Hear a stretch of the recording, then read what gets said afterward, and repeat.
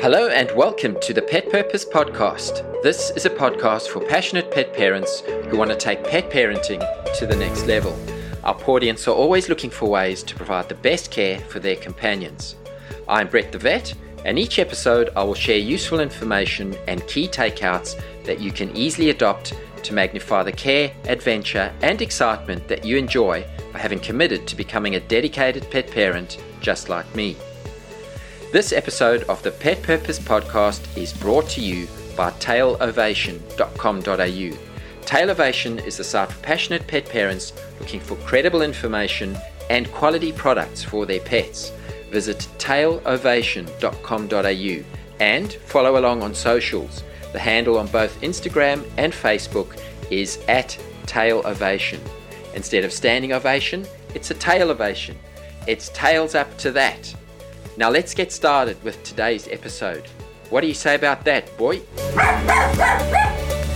Well, in today's episode of the Pet Purpose Podcast, we're going to be talking about the very interesting and very important topic of pet insurance.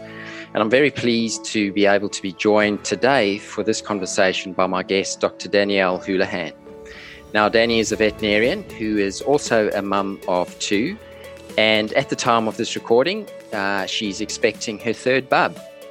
Her other kids that make up the menagerie include some Labrador retrievers and some cats. And Danny's no ordinary vet. She's also a specialist veterinary dermatologist and is the founder of the Veterinary Dermatology Clinic in Sydney. Danny's also the Chief Veterinary Officer at PetSure. So, Danny, a warm welcome to the show. Thanks so much for having me, Brett. I'm really excited to be here. Danny, now, since this is a financial advice discussion, I believe that it's best that we first put forward a disclaimer to our listeners. So do you want to go ahead and just read that out, Danny? Sure. Any advice is general only and is not considered your personal circumstances, so may not be right for you. Cover is subject to the policy terms and conditions. You should consider the relevant product disclosure statement or policy wording available from the relevant provider to decide if a product is right for you. Insurance products are issued by the Hollard Insurance Company, Pty Ltd, and administered by PetSure Australia, Pty Ltd, through our authorised representatives and distribution partners. Gap Only is a trademark owned by PetSure Australia, and Gap Only is available at participating vets with an eligible pet insurance policy. Visit our website for more information. Beautiful. Thanks for that, Danny. So, Danny, perhaps let's define what insurance is in general terms. I mean, I guess our listeners would know that insurance is some form of payment in lieu of a protection or compensation against some sort of loss or illness. And in the case of pet insurance, this would involve sort of financial reimbursement should the pet fall ill. So perhaps for our listeners, can you just define what exactly pet insurance is, Danny? Sure, Brett. So pet insurance is a form of general insurance that's designed to help cover unexpected vet expenses if your cat or your dog was to become sick or injured. It's not designed to cover expected expenses, though, such as vaccinations or health checks, but some policies do provide optional extras that may provide some money towards those types of expenses. Many vets also offer wellness plans that can assist with covering those expected routine expenses. Beautiful. And Danny, let's talk a little bit about how pet insurance is similar to and or different from human health insurance. For example, you know, with Medicare in Australia, the costs of treatment in public hospitals is covered.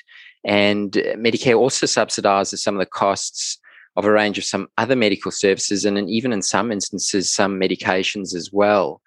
And whilst Medicare is not all inclusive, it is something that Australian citizens and permanent residents are familiar with. And I think knowingly or perhaps somewhat unknowingly, pet parents may use Medicare cover as some sort of mental benchmark and the norm, so to speak, for medical care overall.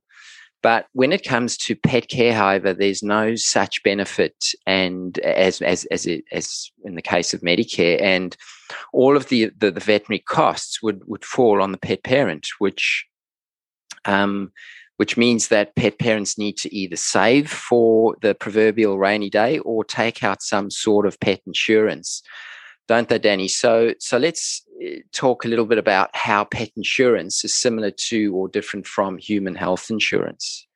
So I guess one of the biggest differences is that pet insurance is regulated as general insurance. So human health covers the health of a person and general insurance covers assets. So in the case of pet insurance, it covers the pet for unexpected events that may affect the pet's health.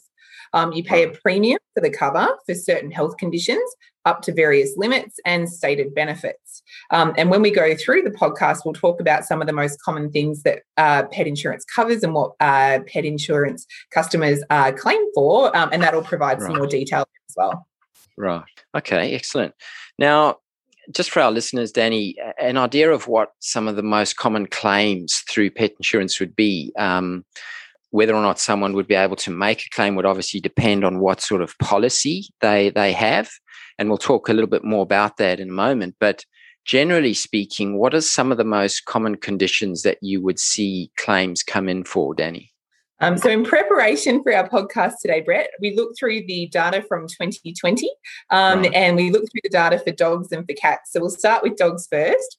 So in 2020, the most claimed conditions for dogs were number one, skin conditions. So that's certainly no surprise to me. Being a dermatologist, we know there are lots of itchy dogs out there. So these are dogs that have usually allergic skin disease, like environmental allergies or potentially allergies to things in their diet. Number two was conditions of the gastrointestinal tract. So these usually manifest with symptoms such as vomiting, diarrhea, inappetence, weight loss, and there can be numerous diseases that might trigger those types of symptoms. And then number three, also one that hits close to home for me was ear conditions. So ear infections are commonly claimed, and this can include infections of both the external and middle ears. But it is important to know that ear infections are almost always secondary to an underlying trigger, usually to an underlying allergy, like an allergy to things in the environment or to something in the diet. So for dogs, skin and gastrointestinal disease, followed by ears, were the most common things that we saw people claiming for. For cats, slightly different. So number one was traumatic accidents, so most commonly fractured bones for our feline friends. Number two was gastrointestinal tract conditions. And number three was urinary tract conditions. So that includes acute and chronic renal failure and urinary tract diseases of the lower urinary tract. Interesting. Yeah, and as you mentioned, Danny, the ears obviously lined by the skin. So it would make sense that if the skin is sort of one of the common claims, that it would then follow that ears are also somewhere towards the top of that list, certainly for dogs, as you mentioned there. Absolutely. And I think one of the other things that might be a surprise to pet parents is the cost of exceptional veterinary care.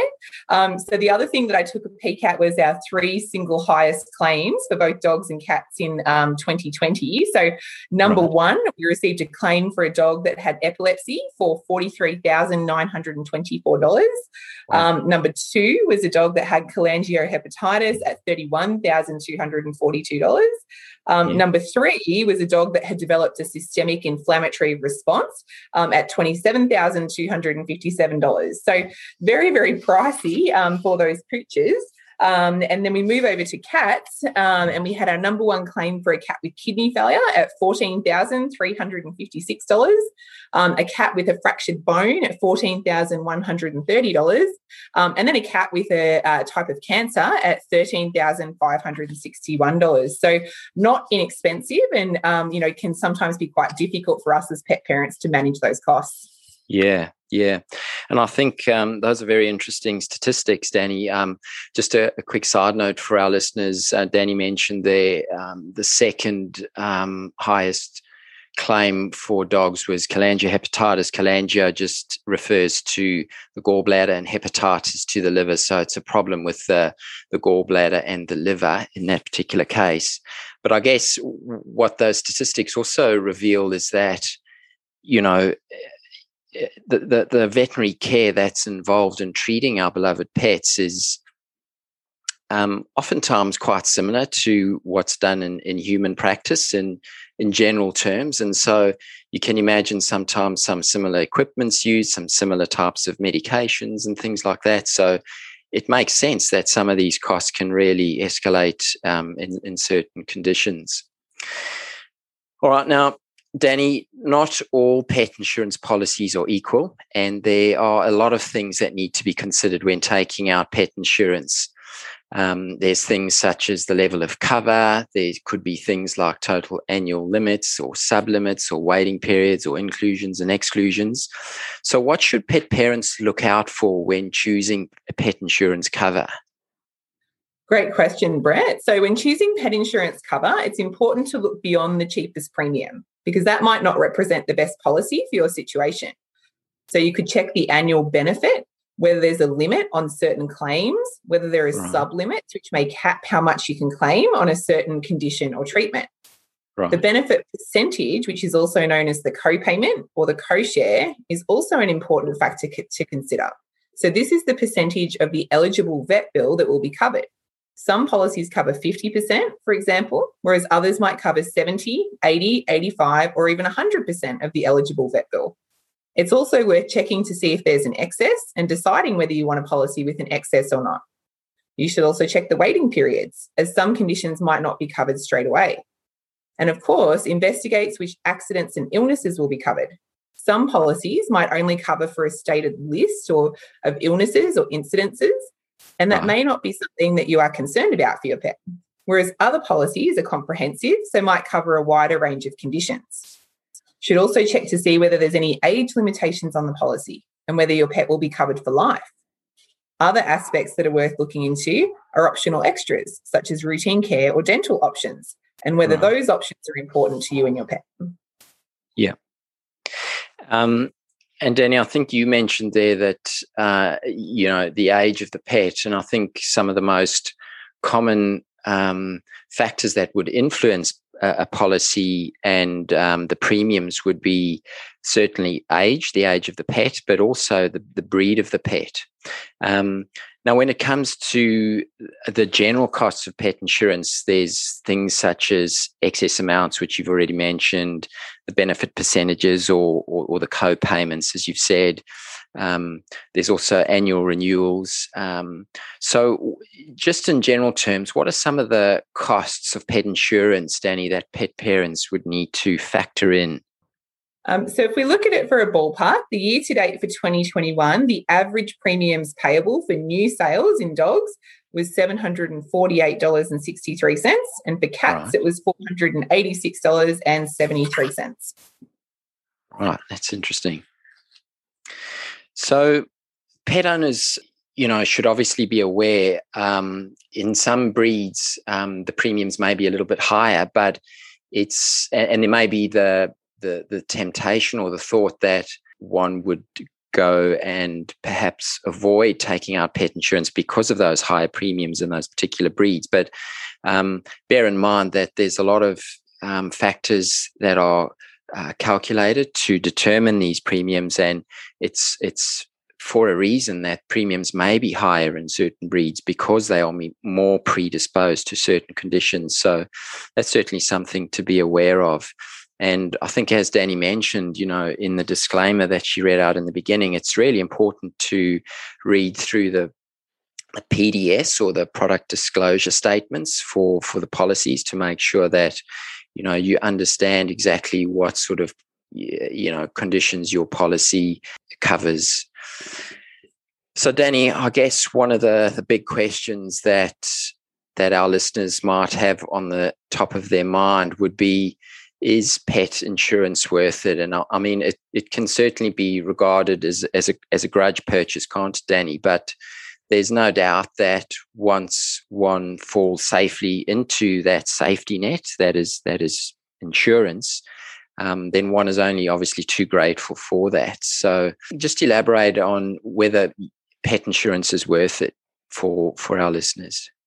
So I'm going to answer this in three different ways. So firstly, I'll answer it from an insurance perspective. Secondly, from my clinical perspective. And then thirdly, from my personal perspective. So firstly, pet insurance is about helping you protect your pet for unexpected events that may happen and that you might not financially be prepared for. Situations can quickly run into the thousands, and pet insurance can help to ease the financial burden for those out-of-pocket expenses, particularly now that we have Gap Only, which is an on-the-spot claiming service for eligible claims. Pet insurance is one way that pet parents can plan financially in case their beloved pet does have an unexpected accident or illness, provided they find the product that's right for them and best suits the needs of them and their pets. From a clinical perspective, I see how pet insurance helps pets and pet parents on a daily basis. So I work in referral practice and we have a very high percentage of insured clients. As a vet, it's fabulous to see such dedicated pet parents where cost is not a major driving factor in their treatment decisions. Yeah. There was a paper that was recently published and it was titled "The Effect of Pet Insurance on Pre-Surgical Euthanasia of Dogs with Gastric Dilatation Volvulus, a Novel Approach to Quantifying Economic Euthanasia in Veterinary Medicine." Yeah. This suggests that for pet parents, financial instruments such as pet insurance can significantly reduce the instance of pets being euthanized in emergency situations. So the study looked at outcomes for patients with GDV, or gastric dilatation volvulus, which is a life-threatening condition requiring urgent veterinary attention. And the study showed that 90% of insured dogs that presented with GDV underwent surgery, and they had a survival rate of 80%. Right. On the other hand, only 63% of uninsured dogs presenting with GDV underwent surgery, and only 53% survived till hospital discharge. So that indicates that having insurance was associated with a marked decrease in pre-surgical euthanasia. Yeah. Now, the next way I'll answer this is from a personal perspective. So Brett mentioned earlier on that I have way too many pets. So I have 3 Labradors and 2 cats, and all of them are insured. Each month I pay about $600 in premium for my 5 pets. And I honestly cannot think of a year where I have not thought pet insurance was great value for my fur family. So most recently, our 1-year-old Lycoy cat became really unwell. He always comes out at dinner time, and this is going to reflect my bad parenting, but his favourite food is dino nuggets. So every night he will come out to steal dino nuggets from the children. And he didn't do that one night. So we thought perhaps he'd escaped the house. We spent hours roaming the streets looking for him and couldn't find him. Eventually, we found him unresponsive on our bed. His temperature was 41.5 degrees Celsius, which is very high for a little kitty cat. Yeah. And we rushed him straight to the emergency hospital. He was very gravely ill and he'd become septic. And it turns out he had a bacterial infection, which we think had originated in his liver and has spread throughout his body. Wow. The prognosis for him was very poor. He required a high level of specialist diagnostics, treatments, care, supportive care. And we were all absolutely devastated. This cat is such an important part of our lives.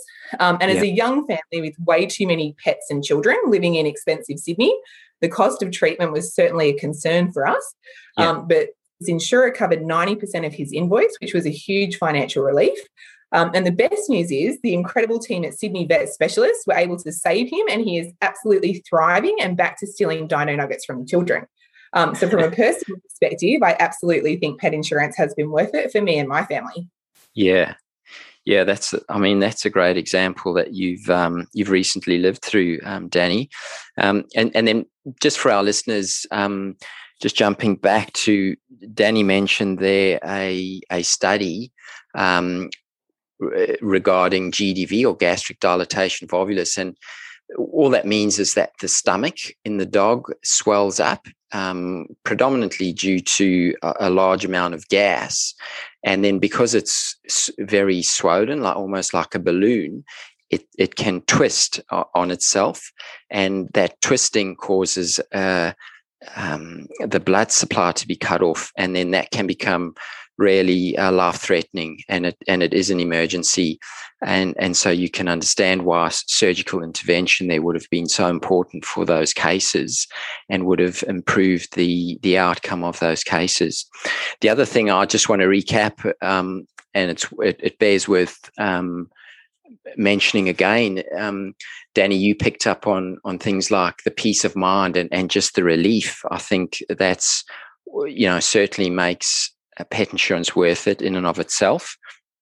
You also mentioned that, from a vet's perspective, it certainly allows the veterinary team to provide the best care and treatment necessary for the pet as opposed to, being constrained by costs. And it would be horrific to end up in the predicament of potentially having to choose between,